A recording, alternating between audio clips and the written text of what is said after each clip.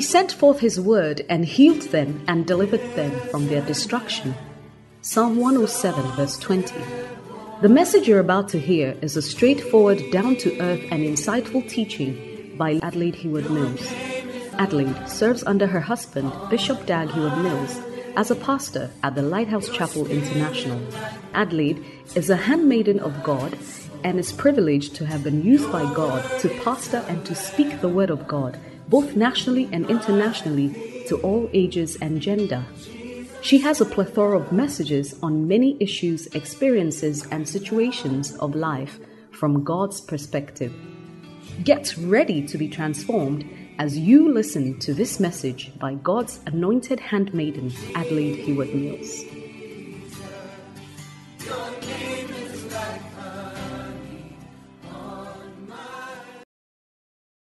Father, thank you for bringing us safely from all over the world. Thank you for what you have purposed to do today. If you can use anything, Lord, use this vessel this evening. I pray for a cleansing by your blood. I pray for your mercy. For it's not he that willeth, nor he that runneth, but you who show mercy. Let the words of my mouth and the meditation of my heart be acceptable unto you and you alone. May I not, O God, play to the pleasure of men, but may I preach your unadulterated word. Let your grace fill this vessel, and let the Holy Spirit have his way. Let the people of God be affected in a way that you, God, deem right. Thank you for your Holy Spirit. Thank you for grace. Thank you for your anointing. Thank you for mercy. In Jesus' name, amen. Thank you. You may take your seats. Thank you. You may be seated. And I want to welcome each and every one of you. And I want to congratulate you for making the effort to be here. God bless you.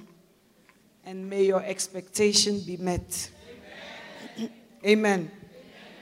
And I want to salute your Reverend Jacob Godwill, the angel on this side of Africa.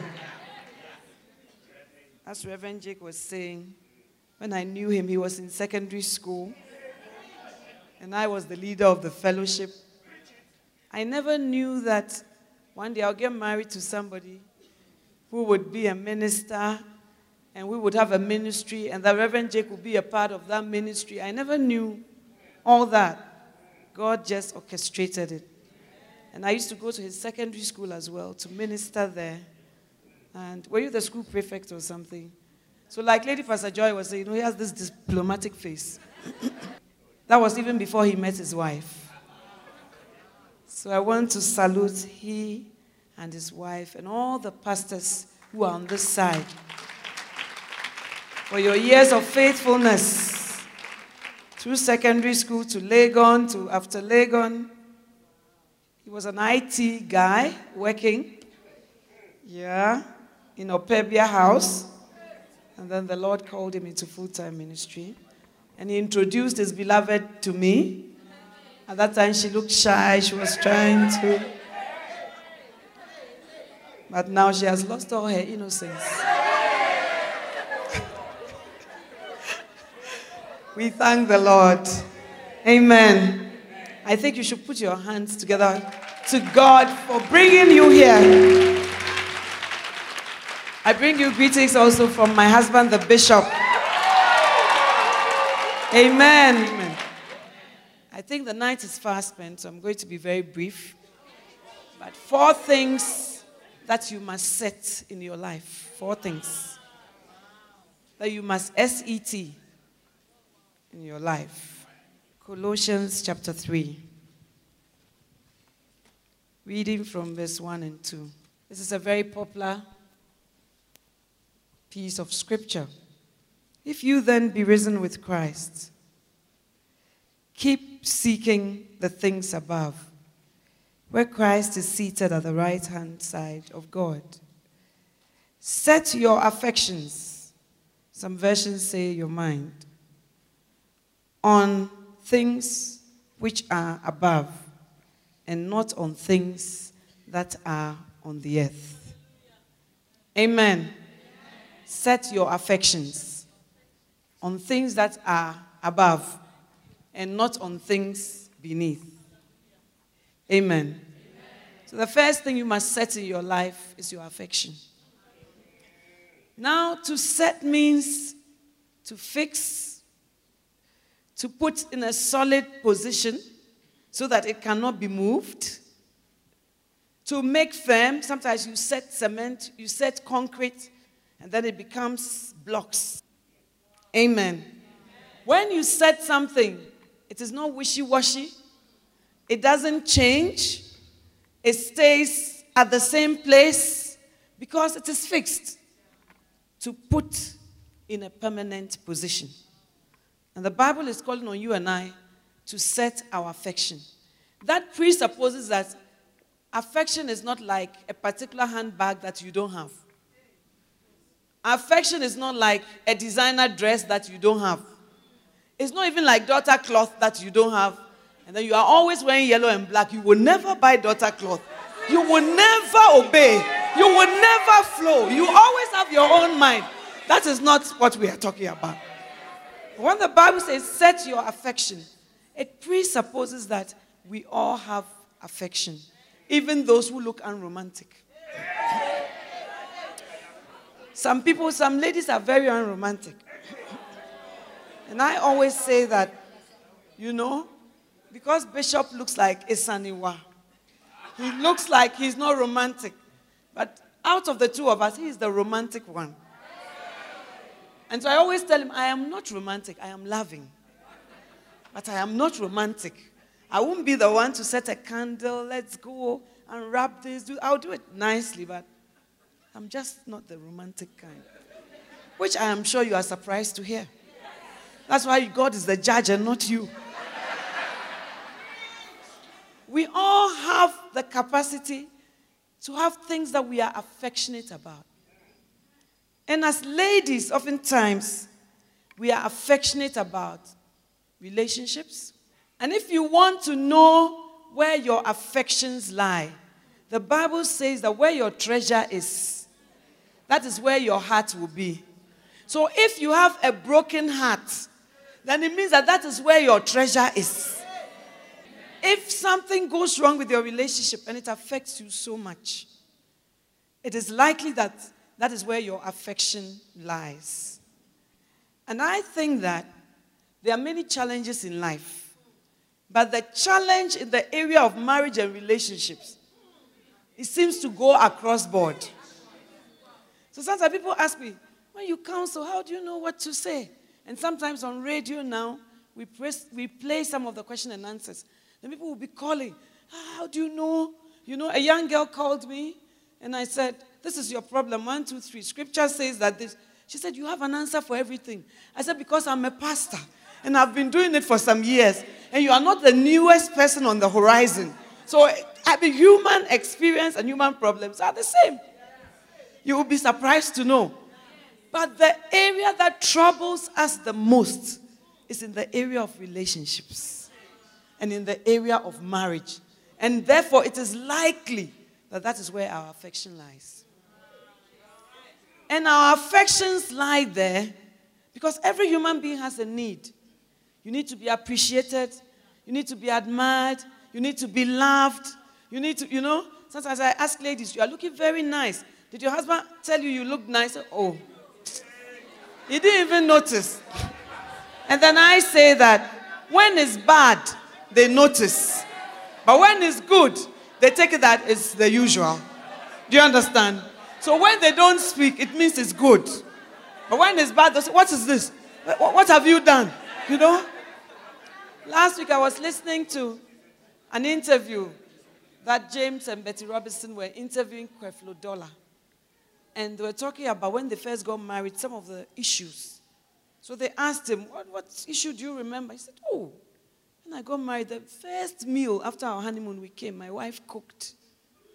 And in the relationship, she had not been cooking for me. So when she brought it, I asked her, what is this mess? And then she broke down, she was crying, and then he thought that, But I've told you the truth, it's a mess.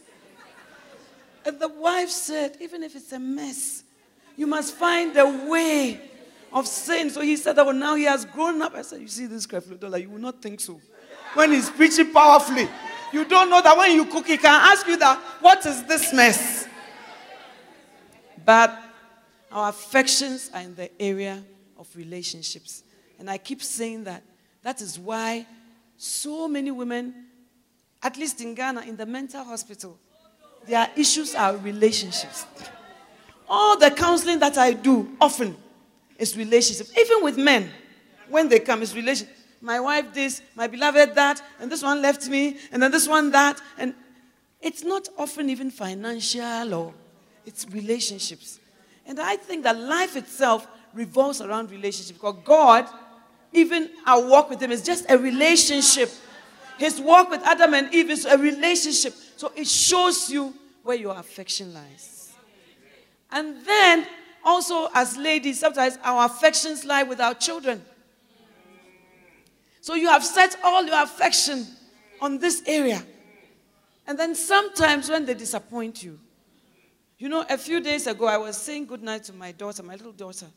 So I said, good night, whatever. She's very loving and expressive. And so she said, Mommy, I want to give you a kiss. And I just went low like that for her to kiss me. And then she said, Mommy, do you know something? I said, what? I love you more than you love me. I said, how do you know? She said, oh, that's what I think. I said, based on what? 9-year-old girl.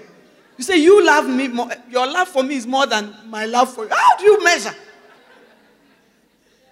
And even as little children, as girls, they are more relational. They get more upset in that area. My boys move on faster. So your affection is in that area. Your affection is in your children. And it is not wrong, but it can also be misplaced. So that when your children are growing up and they become teenagers, things that you never thought they would tell. You see, me, I told my mother that I believe with all my heart that I'm a stepchild. So when my daughter says, you know, it's a seed. I said, I believe that I'm a stepchild. And she just stopped what she was doing and said, why? I said, because anytime my sisters and I, everything you blame me. Every time you are punishing me, you punish me over and above. And I was crying. And then my dad came from work and my mother told my father. My father called me and said, why do you say that? I said, because every time she's speaking on me, I'm the one she beats the most here. Always. I'm the one she's always correcting with some zeal. Then my father laughed and said, no, she's your mother. You are not a stepchild. She's your mother. So just accept it from me. She's your mother. You don't have a mother anyway. Do you understand? But growing up, I learned that because I had other siblings who were not her children, she wanted to equalize. And in trying to equalize, I think that she overstepped her bound, which is something she says now. That she thinks that she was too, but I am sure that she also became disappointed as a mother. That as she had set her affection on me, I was also interpreting it in another way. Do you understand? So everywhere you set your affection, there are problems there. And some of us set our affection on boyfriends. I am so surprised that the same game of Satan continues to work. And I continue to labor in that vineyard. Some of the sisters will come and tell me, Mommy, everybody said our love was made in heaven. I thought that people have stopped saying such things.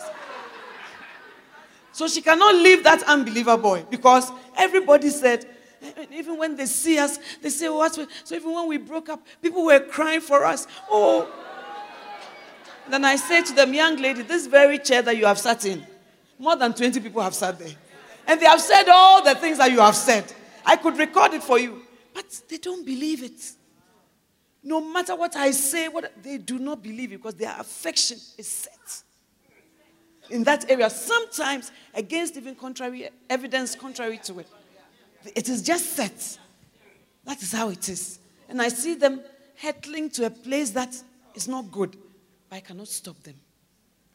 And Bishop will be telling me, so how are people thinking? Do they believe the preaching? Do they hear what we are saying? They don't hear. And nowadays, even people's affections are driving them to the church of God. I met a married man. I know him. And they said, give your neighbor an offering if your neighbor doesn't have an offering. He's a very wealthy man, so he took 50 Ghana cedis and gave it to the lady to put in the offering bowl. And then, after the offering, when they were sitting down, he told me, at the back of the Kodesh, the lady was now rubbing his thighs. Said, hey, in the service. So, he told me, I told the lady, I'll report you to Sister Mami. I said, look, why should you even? And then he said, when I spoke to her, she said she works here. And now she's bugging me with phone calls. Sister Mami, I said, how did she get your number? You men can be very foolish sometimes. How did she get your number? So, when I gave the money to her, and then she was happy. So we were just chatting. And then I said, you are a married man. You are a married man. And you are giving her your number. Now you say she's worrying you and you are coming to tell me. I am sure she doesn't even know me in the church. But the affections for a relationship with a man, by all means, maybe for security, for money, has driven her so much that she will do anything. At our last camp, a boy came. He was brought to the church by a sister. And then later, before he knew, he was in a deliverance session. The sister who brought him has slept with him. Her affections are set in another area. And some of us are like that. Our affections are set in the sexual area. And we will never let up. Come AIDS, come HIV, come gonorrhea, come syphilis. Our affection is set there. And I said, why do you go on like that? So he was given a testimony that when the lady came, at a point God spoke to him that you cannot continue to sleep with this girl. You know, you are going on in your Christian life. You must do something about it. So he told the girl, I can't sleep with you anymore. And this girl is in high school, so she was away, boarding house or whatever. And then she came back. When he told her, she just laughed, said, really? Then she started to struggle with him like a demon, physically, and overcame him. And he flowed. And after that, she went away. He sent her a message again. Do not come. It's over. God says this is. So this time when the girl came, he fought with the girl. And in the midst of it, he saw that the girl, even her eyes were changing. He said, what's your name? He said, the Princess of Darkness. It's on DVD or tape or whatever. The Princess of Darkness. You are not going to leave me today, nor leave me tomorrow. So it was a real struggle. But this time he didn't give in. And then when the girl was going, he said that the girl turned. Her eyes were now green. And since then, she has left the church. So affections drive people. Somebody came and saw a pastor. I said that my main problem is down below. A lady high standing in society, when you see her, you will not. My problem is down below. And the pastor told me, I had gone to this place to start a church, so I thought I found a member. Everything I say, she obeys. Everything I say, she obeys. Then one day she said, Pastor, why don't you come to my house? So, brothers, baby. It doesn't work. Do you understand? So he went. It's true life, so I know him. He went. And then the lady gave him water. So he was sitting in the room, waiting for her to come, the living room. Before he knew, stark naked. So women, our affections, I want to sleep with you. I'm in love with you. I want you at all costs. It doesn't matter what, that is what is driving us. She started, said, Mommy, even her underwear, she started to remove it. In the living room. And he said, he got up and said, Then the lady said, Pastor, I've forgotten you are here. Usually I change in the living room. I've forgotten. I'm so sorry. Meanwhile, she had gone upstairs for her clothes and brought it down, but she said she forgot. And then after that, he continued to have the meeting with her. The Bible says, flee youthful lust. But you, dear, you are negotiating. So she said that my problems after that, he was praying once and he sent her a text. He said, oh, God has revealed something to you. My problem is actually down below. And then later he found that although she's so high ranking, she sleeps with the mighty, the low, the everything. Everything. Well educated, going somewhere to happen. Because she has set her affection in a certain area. And she will do down below. And she will do whatever to flow down below. You know? And then after some time, she sought audience with my husband and came saying, I'm so touched by your message. I want to bear fruit. I want to go all over the world. I wasn't there. My husband came to tell me, hey, some spiritual sister came to my office. It wasn't easy. I want to bear fruit. I want to do this. I want to work for God. I really want to this. Not knowing it was down below. So I'm saying that affection, that strength, that drives you. You make a way. You want to do this. You want to see that man. You want to come back. You will fight with the person physically. That is where your affection is. Where your treasure is, that's where your heart is. And that's why the Bible says, set your affection, because our affections are moving in different directions. And we are all in the church of God. We are in the church of God. We all say we are Christians. So I told my husband that actually the Bible told us that there will come wolves among the sheep. But we are not expecting wolves. When we say, hey, are they in the church? How come? But we were told that there will come wolves among the sheep. It is a prophecy. So it's supposed to come to pass. So we are all sitting here, but we are not all sheep. Some of us are wolves. Set your affection. Set your affection. Sometimes people are looking for security and for somebody who will pay their debts. One lady came to see me. She's married to a pastor. She said that, I have to confess to you that I didn't marry him because I loved him. But I married him because he was paying all my debts. In Ghana, they call them Chiakojo. He pays. He was paying all my debts, so he paid my debts, paid my auntie's debt, paid my mother's debt, paid. I didn't marry him because I was interested in him. And now I'm having problems. Because the whole foundation is not real. But her affection was in security. Somebody who will take care of me, do this, do that, do that. Set your affections. And the fact that it tells us to set our affection means that it is within our power to do it. It didn't say pray that the Holy Ghost will set your affection. It didn't say call the pastor to help you set your affection. You set your affections. So your affections are in your hands. You have power over your affections. You have power over what drives you, your desires. And you can decide to set them. Set your affections.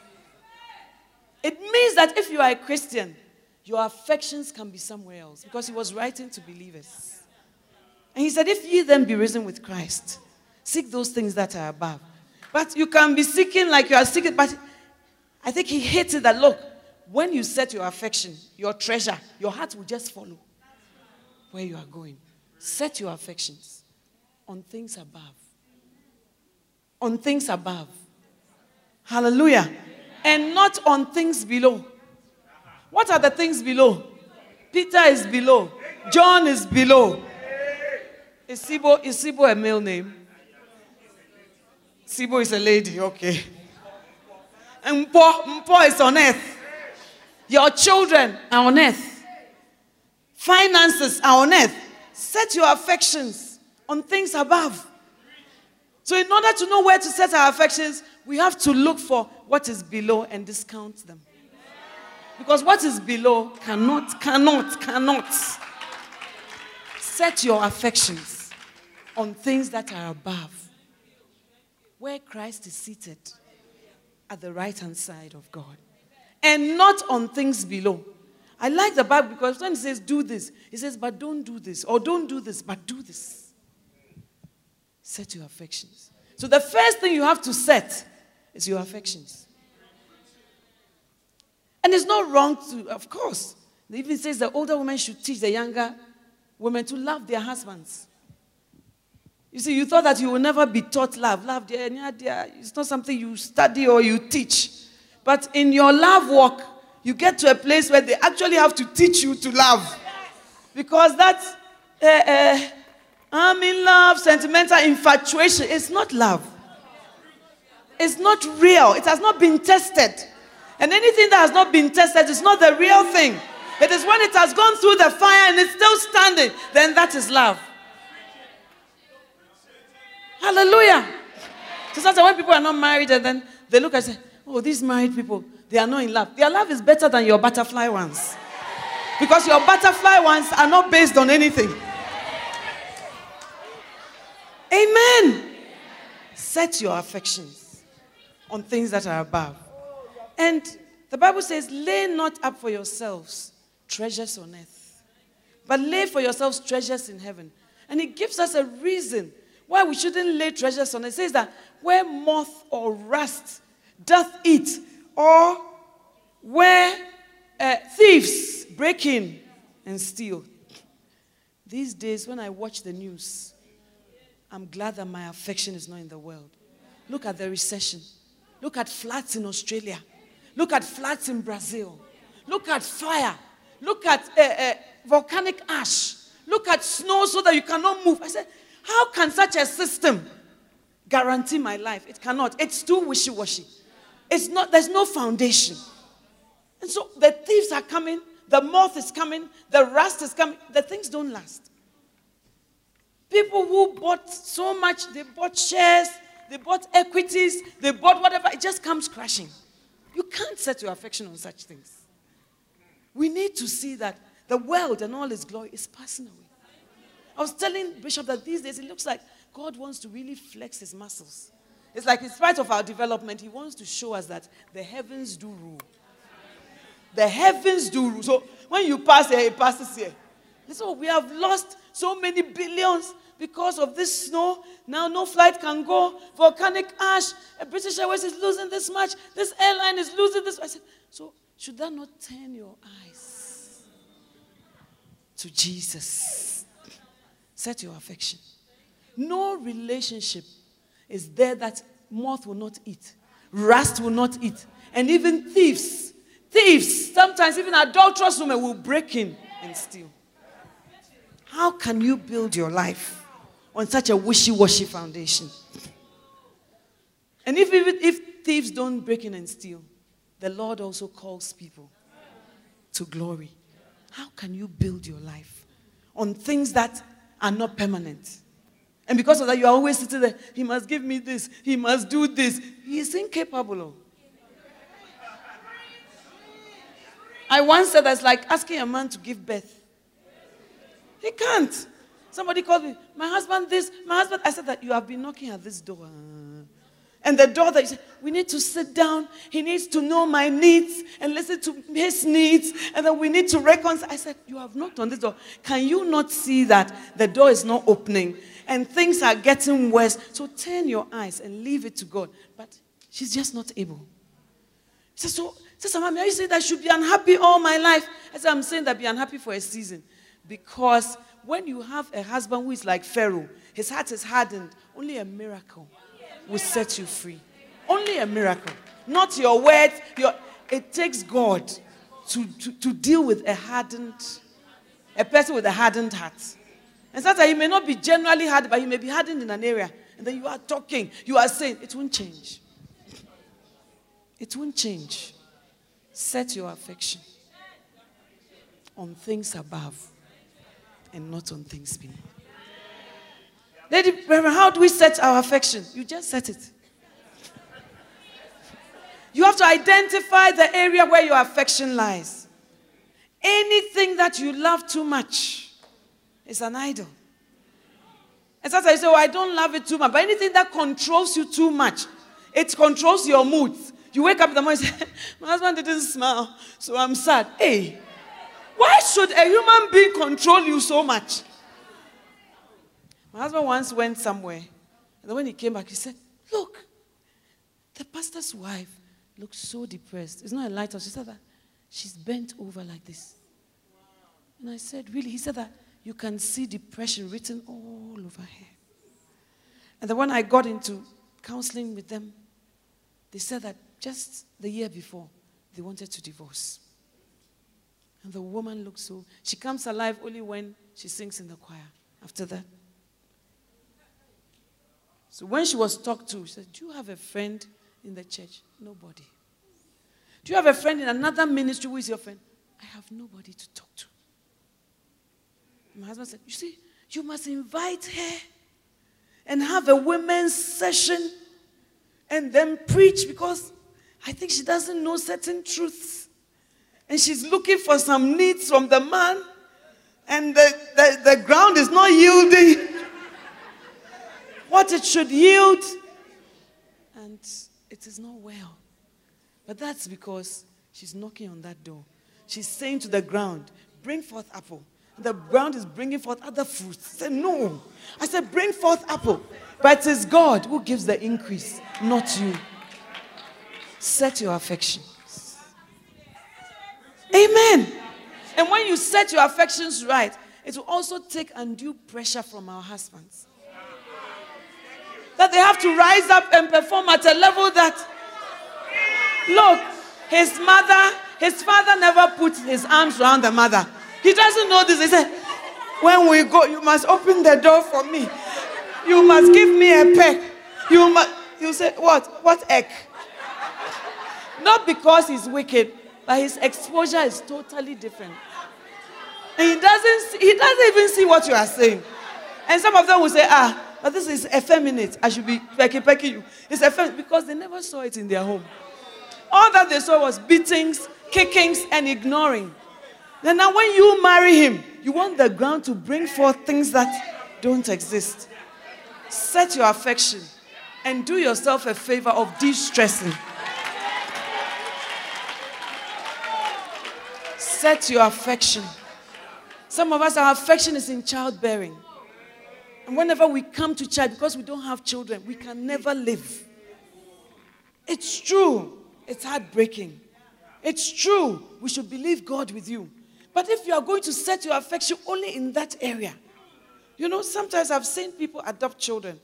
And then when they come later, they come and say, hey, Sister Mommy, it's not easy. My sleep has been disrupted. I can't plan any schedule. I mean, life has turned topsy-turvy, upside down. And I am not able to live. Even work, I'm not able to function. I said, that's how it is. I said, oh, you see them cute with ribbons and you don't know.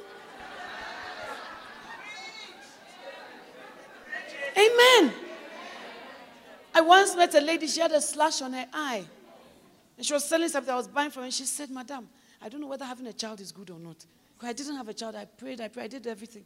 And now this is a child who has taken a cutlass, cut my eye. Set your affection. Set your affection. Don't put all your hope in your children. They are man. They are flesh and blood. Amen. They will be good by the grace of God. They will be godly. But they cannot be everything. They cannot. Some mothers never live. Child, come here. You come here. When there's daughter, you will never go. Oh, the children. Oh, what am I going to do? Oh, you never live. And then when they go with their wives, they'll be saying, Mommy, you know, we've had quite a busy week and we're not able to see you. And all the relationships you could have built because of them, you didn't build anything. Sometimes even to look nice, you can't look nice. Once in a while, give yourself a treat. Set your affection. Set your affection. Amen. We make children everything. And then after that, my mother says, like, children are guests in your house. After that, they just leave. And even when their friends come, you are calling them, oh, I was doing this with you. Oh, no. They prefer to go over there because they are moving on. And you are still staying at the same place. Set your affection. Parenting is not easy. When you have teenage children, it's not easy. You go through all sorts of things because their friends are now talking to them. They are now reevaluating their values. And they tell you that you are old-fashioned. You belong to another generation. You are not seeing things their way. And are you going to set your affection on that? No. You must love your spouse, love your children, but you cannot set your affection on that. Even with God, you have to set your affection on God. Sometimes you can set your affection on the work of God and not on God. He doesn't hear from you. You don't have any relationship with him. You don't have any strength. You are not drawing from the roots. You are not drawing any nutrients. You are just working. And that's why when he came, he said, depart from me. I know you not. The work knows you, but I don't know you. The work dead knows you, but me, I don't know you. Set your affection on things that are above and not on things below. Amen. If you won't set your affection, things will set you. Things will set you. Sometimes you set your affection on something, and when it doesn't work, you become another case. Not only relationships, but something you are believing God for. It didn't happen. You have set your thing there. And it saps every strength out of you. Set your affection. Your husband may be godly, he may be anointed, but you can't set your affection on him. You have set it there, unmovable. That is it. It cannot be. Because sometimes he doesn't even understand you. And you too don't understand him. You say that you meant that this. You say, I didn't mean that. I have a whole sermon on misunderstanding. Amen. Because that is the root of many marital quarrels. And then the other spouse is looking at her heart. That's not what I meant. Say, but that's what you said. If you didn't mean what you said, that this, that. Then sometimes you can't even balance yourself. It's like, that's it. You have to depend on God to fight for you. Set your affection. Those of you who are not married, set your affection. Not on the marriage that is coming on. Not on the wedding and the trappings. Set your affection in the right place. So that when your expectations are not met, you are still intact. Set your affection. Some of you have highfalutin, unrelated, unrealistic goals. The type of love you are looking for, it doesn't exist. And the type of beauty you are looking for, the beautiful ones are not yet born. Amen. When I talk to people, I want him this. Up to now, they still say that. You have set your affection on the vital statistics of the lady. You have set your affection on the height of the man. Those things are not things to build on. Set your affection on things above. Because when you set your affection on things below, you will constantly be heartbroken. You will constantly be frustrated. You will constantly be distressed. You will constantly never be content or satisfied. Because you are looking for something. And before you know, Papa, Jesus is coming. Set your affection on things above and not on things below. Hallelujah. The second place to set your affection, to set something. I said 4 things that you must set in your life, isn't it? Psalm 16 verse 8. Psalm 16 verse 8. I have set the Lord before me, always before me, and I shall not. He's at my right hand, I shall not be moved. You know why you are always moved? You have not set the Lord before you. You have set your problems before you. You have set your difficulties before you. You have set your temptations and trials before you. That's all you see. You have set what that person said about you. That's what you have set before you. You have set things that worry you. That's what you have set before you. But it's time to set the Lord before you. When you set your affection, you also set the Lord before you. You make him a fixture. When anything happens, that's all you see. I have set the Lord before me. And because he's at my right hand, I shall not be moved. It's not that you have decided that you will not be moved. But when you set the Lord, then you realize that you can't be moved.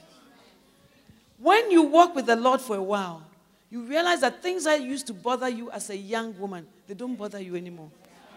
It's just that you wonder, am I still normal?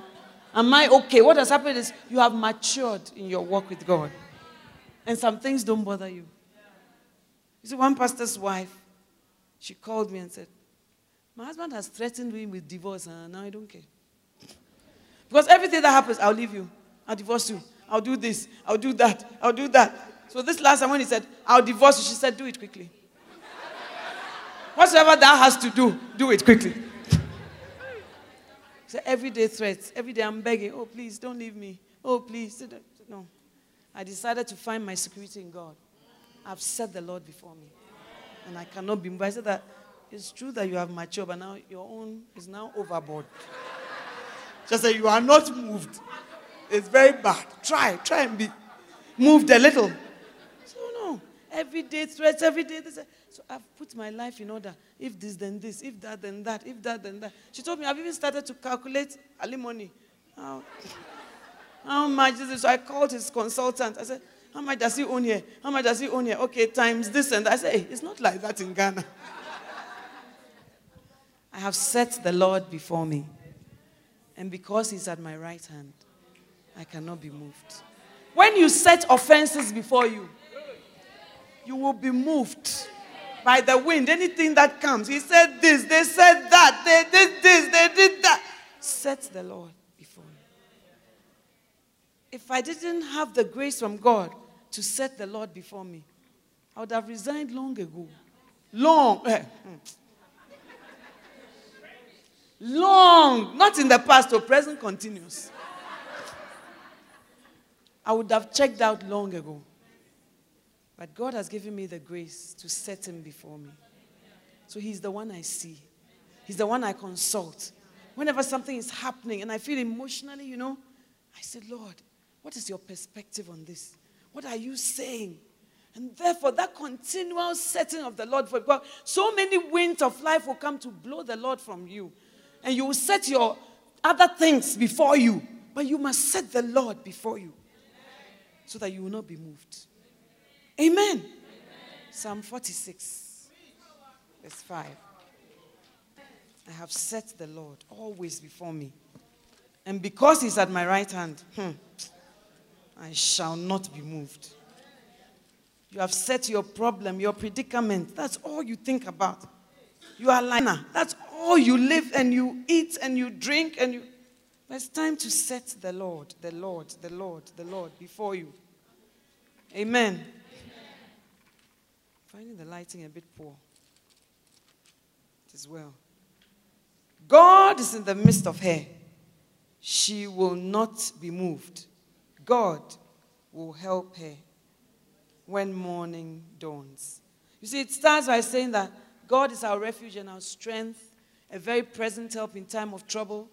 Though the mountains be removed and be cast into the sea, though so many things happen, and then it comes to say, God is in the midst of her. She shall not be moved. You must constantly, God has come to live in your life. But unless you set him before you, always, you will be moved. When the mountains move into the sea, will you not be moved? It's a phenomenon. You will be frightened. You will be wondering, what is happening? What is going on? But it says that in the midst of all this, I have set the Lord in the midst, and therefore I shall not be moved. God is in the midst of her. She shall not be moved. God shall help her, and that right early. What have you set before you? Amen. We're just going through quickly. So set the Lord before you. When you go through a trial, when you go through a difficult time, when you don't know what to do, set the Lord before you. Don't set man. Man is not in charge of your life. Man is just an instrument in God's hands. He says, I know the plans I have for you. He didn't say that man knows, why did he do this to me? And now, how am I going to end up? We give man too much power over our lives. But it's actually God who is in control. So set the Lord before you so that you will not be moved. Amen. Sometimes I'm tempted to be moved. To be moved. Because some people can be downright rude. That you just look, we are all in the Christian church. Why do you Why do you just flex your muscles like that? I mean, why? You know, and then you say, I want to tell you a thing or two. But when you set the Lord before you, I shall not be moved. And when you are not moved, they will give up at a point because you are not moved. You do this, you say this, you are doing this, you are doing that. People say all sorts of things, and later they come. You have not asked them anything. They come as if some spirit has struck them. Who says, Mommy, I'm very sorry. I want to confess that. I don't even know. That's what you have been saying or doing. I don't know. But when you set the Lord before you, in your times of loneliness, set the Lord before you. When you don't know what to do, set the Lord before you so that you will not be moved. Ezra chapter 7 verse 10, the third thing to set before you. The third thing to set is your heart and your soul. Your heart and your soul.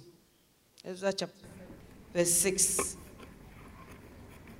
This Ezra went up from Babylon, and he was a scribe, skilled in the law of Moses. I can't see. Skilled in the law of Moses, which this Ezra went up from Babylon. He was a ready scribe in the law of Moses, which the Lord God of Israel had given. And the king granted him all his requests, according to the hand of the Lord his God upon him. Then verse 10. Ezra 7 verse 10. Are you there? For Ezra had prepared his heart. Another version said, Ezra had set his heart to seek the law of the Lord, to do it, and to teach in Israel statutes and judgments. Now remember that this Ezra was already a scribe. He was already skilled in the law of Moses and all that. But he still prepared his heart to seek the law of the Lord. Now, as I was going through the Pauline letters, I saw that Paul would say that, I have read of you, your faith, that you stand firm, that you do this, and that for this reason, I stand in prayer for you. So he doesn't pray for them because they have a problem. He prays for them because they are doing well. And he prays for them because they are going on to know the Lord at a higher level. So Ezra is a scribe, all right, but he still set his heart to seek the law of the Lord. When you read Philippians, Paul says it. I hear that you come behind in no gift for this reason. When I bow my knees, I remember you before God. I hear that your love for the saints is unparalleled. For this reason, I keep on praying for you. But we Christians, we pray for people only when they have problems. But the time at which you must pray for people is when God lifts them up and they are doing well. For in the book of Acts, when the wind blew gently, they thought that everything was going to be okay. And rather, a storm from somewhere. So when you see somebody doing well, don't say, oh, he's doing well, all sufficient, he's okay. That's when the person needs your prayer. Hallelujah. So Ezra was a scribe. He was already skilled in the law of Moses, but still, he set his heart. He set his heart. One thing you must do is to set your heart, because your heart, it will go through so many changes. Hey, you won't believe that it's your heart. That's what the Bible says, guard your heart with all diligence, for out of it are the issues of life. You will be okay, and then something will come, and then you will find out that there are things in your heart you never knew existed. You will think, oh, I'm incapable of envy, but you haven't reached the right test yet. Oh, I'm incapable of jealousy. Your heart will reveal something to you. You will never believe it. You say, is this in my heart? And sometimes when somebody has done something, oh, me, I've forgiven you. I don't care. I don't this. But when you hear the person's name, it should reveal to you that your heart is not set. Your heart is not set. Every trial shows what's in your heart. Every temptation shows what is in your heart that you don't know about. Sometimes pride is lifted in your heart. You think you are the humblest on earth. You know, yesterday I was listening to the radio in Ghana, Helpers of Your Joy. It's like a Christian dating, whatever, run by yours truly, Prophet Fabian. So they write, I'm fair in complexion. I'm 28 years old. My favorite food is this. I love to do this. I'm looking for a man this age with this stature. It's read on radio. And then they come and meet at the Sweet Melodies place. And Pastor Fabian will be telling me. Sometimes the men will hear on the radio and pick. So when they meet, say, no, this is not what. This is not what. I was looking for. And the ladies will also say, no. The description, I thought, this is not what. But people will be saying, oh, fair complexion, this, that, you know. All sorts of things. Why did I even get into that? But, yeah. So you don't even know what is in your heart. But when you start to even choose a spouse, you get to know what's in your heart. That your heart is filled with lust, you didn't know. Your heart is filled with things that don't make sense, but you don't even know. It takes often a trial to show you where you really are and who you really are. So Ezra set his heart. If you don't set it, it will set your heart for you. Circumstances will set your heart for you. Issues will set your heart for you. And somebody told me, when I became a Christian, I thought that since I've come into the church, this will be the greatest place to be. But I have been wounded more in the church than even in the corporate world that I came from. I never knew that it would be like that. I never knew there was politics in the church. But biting and fighting, I never knew. I said, well, in the midst of all that, what type of heart will you have? And Ezra set his heart to seek the law of the Lord. You've set your heart to seek other things, frivolous and foolish things that don't bring anything. But Ezra set his heart to seek the law of the Lord and to practice it. That's what the NASB says. And to practice it. So it's not just setting your heart to seek the law, but to do it. And the church is filled with non-doers of the word. We don't do the word. We don't have fruits of the Spirit. We have gifts of the Spirit, but we don't have fruits at all. There are no fruits. We just manifest. We lie when we want to lie. There's no fruit. Self-control, from where? Gentleness, goodness. From where? Goodness. He set his heart to seek the law. And you must set your heart also to practice. To practice. To do. He set his heart not only to seek the law, but to do. And God says that some people are hearers, but they are not doers. It's time to start doing. Because you will be blessed in your doing. And then after doing it, and to teach it. Some of us are too self-centered. Everything God does in our lives is just us. You never share a testimony. You never tell people how the Lord has brought you through. You never tell us about your battles. It's like you appeared from space and you are just so okay. But Ezra taught it. He taught it. He sought it. He practiced it. And then he taught it. You must also impact, so set your heart to also teach it. No, so I'm not called to be a pastor. Paul says in a time when you ought to be teachers. He wasn't talking to pastors or apostles or evangelists, but there are things that you can teach. Some of you in the church, you teach only bad things. Yes. One pastor's wife called me and said that, I want to remove some marriage counselor because she's teaching bad counsel. Bad things off the point. She's not going by the manual. She's teaching her experiences. Set your heart to teach what the Lord has done. To teach how far he has brought you. To help somebody walk in his walk with the Lord. Set your heart to do that. Set your heart to do that. It's not just knowing the word. Must know verses. No. Set your heart to be a doer of God's word. When God says, do this, the church has become like some social club. To do it and to teach it in Israel. Statutes and judgments. He expanded his horizon. Not just myself. I've set myself to do this, to do this. He expanded his horizon. Hallelujah. Lastly, Isaiah 38 verse 1. Isaiah 38 verse 1. So you must set your affections. You must set the Lord before you. You must set your heart to seek the Lord, to practice what you read, and to teach it. And then you must set your house in order. Amen. Set your house. Try. God will give you grace. Set your house in order. I don't want to have a daughter meeting where I didn't tell people about salvation or give the opportunity for them to give their lives to Christ. Because if something suddenly happens to them, or the Lord calls them home or whatever, and then they go not having known him, then what is the point? Amen. So we need to set our house in order. Because you don't know when the Lord will call you. And I'm preaching that because of the pastoral things I'm coming across now. You see, the reason why they say life begins at 40 is because by 40 you start to see things you never knew existed. In those days, was Hezekiah sick unto death. And Isaiah the prophet, the son of Amos, came unto him and said unto him, Thus saith the Lord, set thine house in order, for thou shalt die and not live.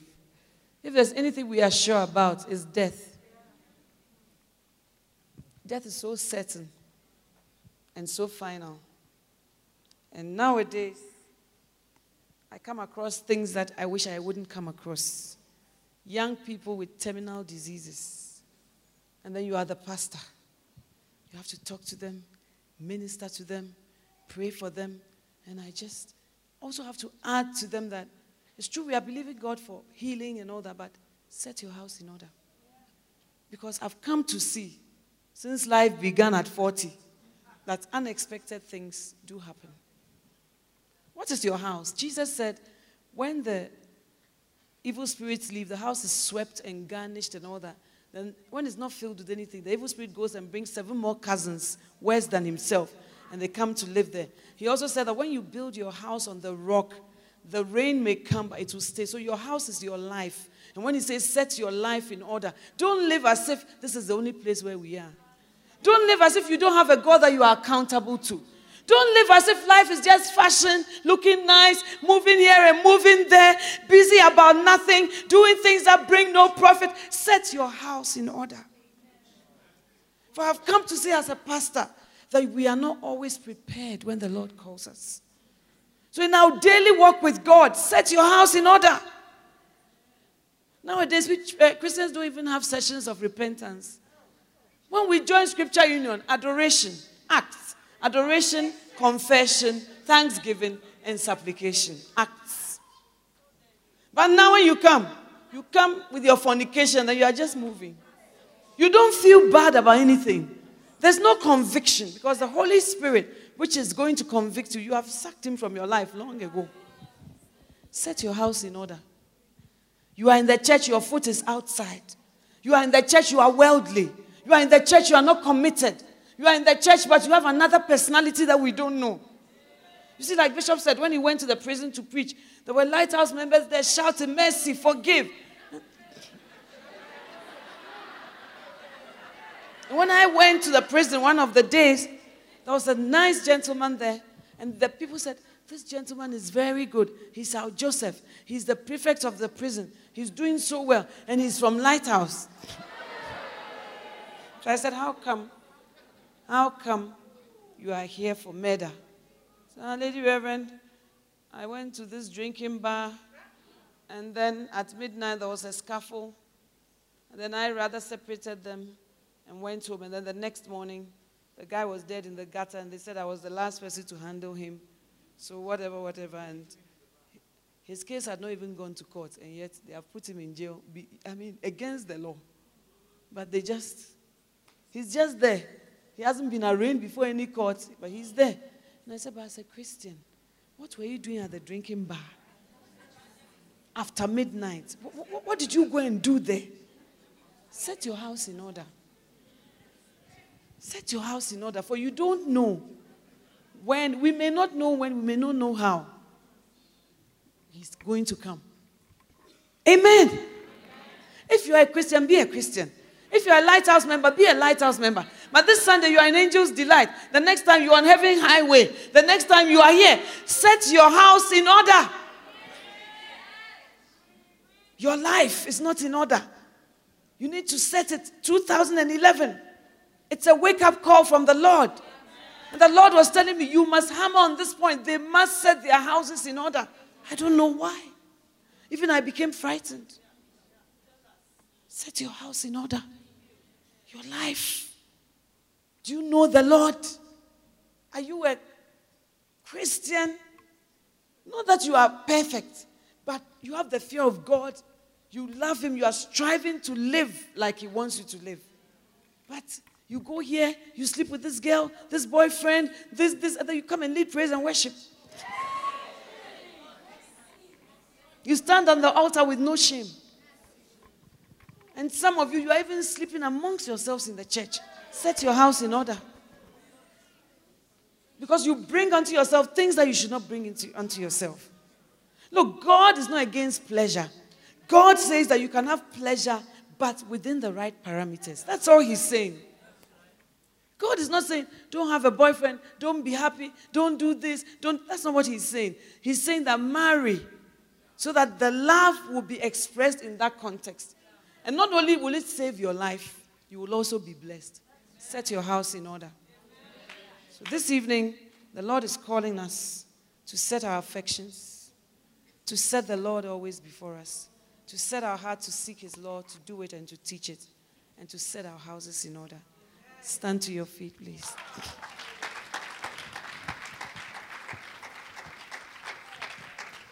To be pleasing you, pleasing you. This is all I really want to do. Oh, to be pleasing you. Mean this song from your heart. Pleasing you. Oh, this is all I really want to do. To be pleasing you. Oh, please. Every eye closed. Talk to the Lord as you sing this song. This is all I really want to do. To be pleasing you. Oh, pleasing you. Oh, Lord, this is all I really want to do. Begin to realign your affections in the right place. Begin to talk to God and turn the dial. Begin to reposition your affections in the right place for 2011. To be pleasing you. To be pleasing you. Please you, Lord. Cry unto Him. Forget about who is on your left and who is on your right.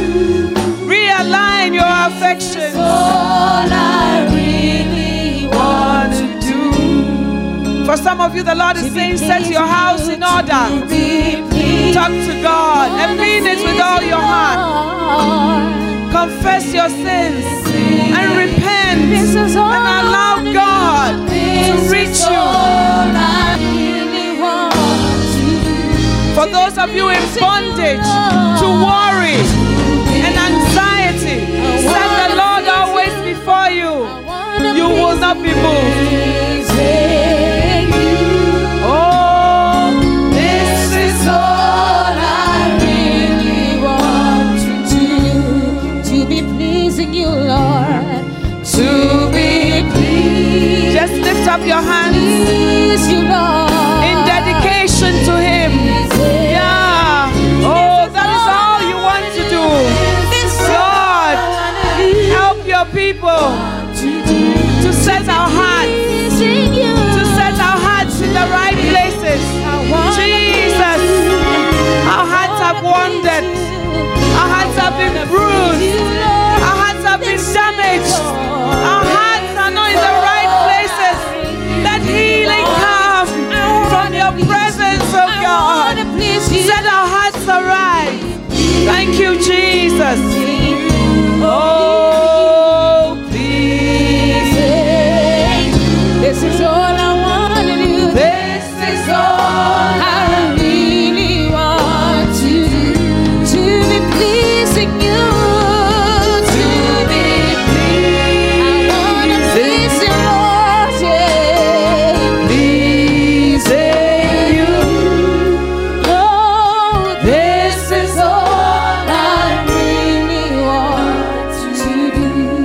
I'm praying for those of us whose hearts have shifted, for those of us whose hearts are diseased, for those of us whose hearts are struggling. I pray that we will set our hearts aright by your divine power and your divine grace.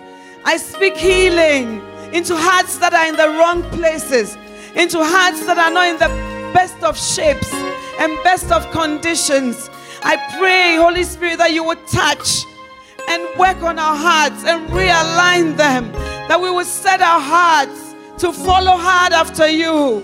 My soul followeth hard after thee.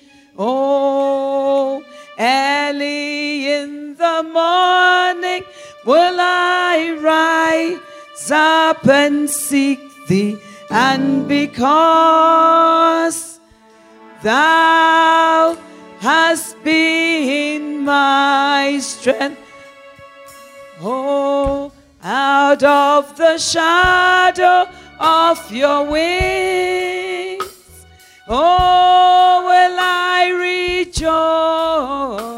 rejoice. Father, thank you that we will set our affections aright, set our hearts aright. Help us set our houses in order.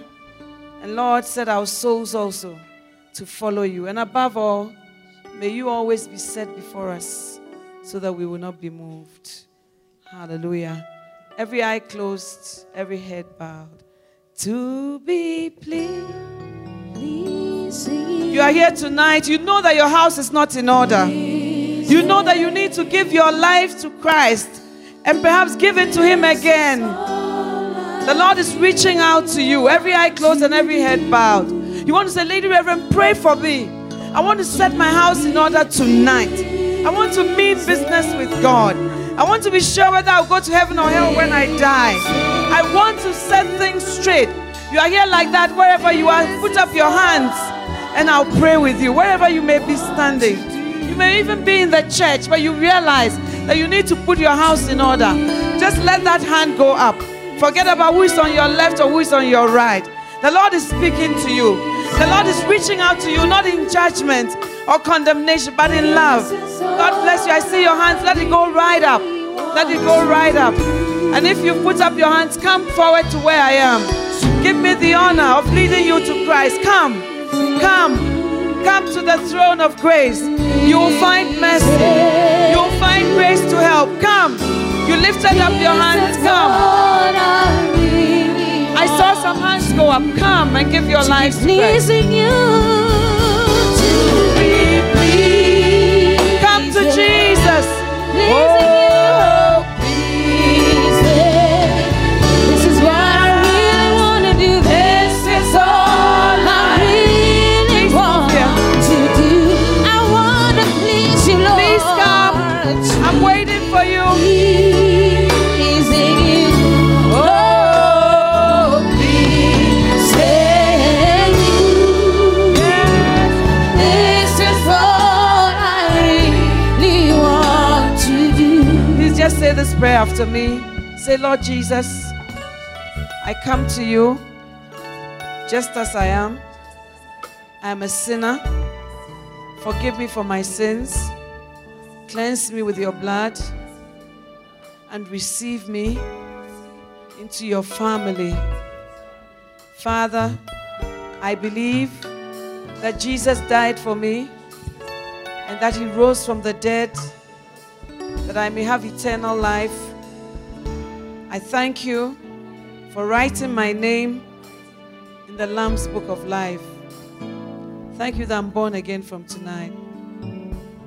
In Jesus' name, amen.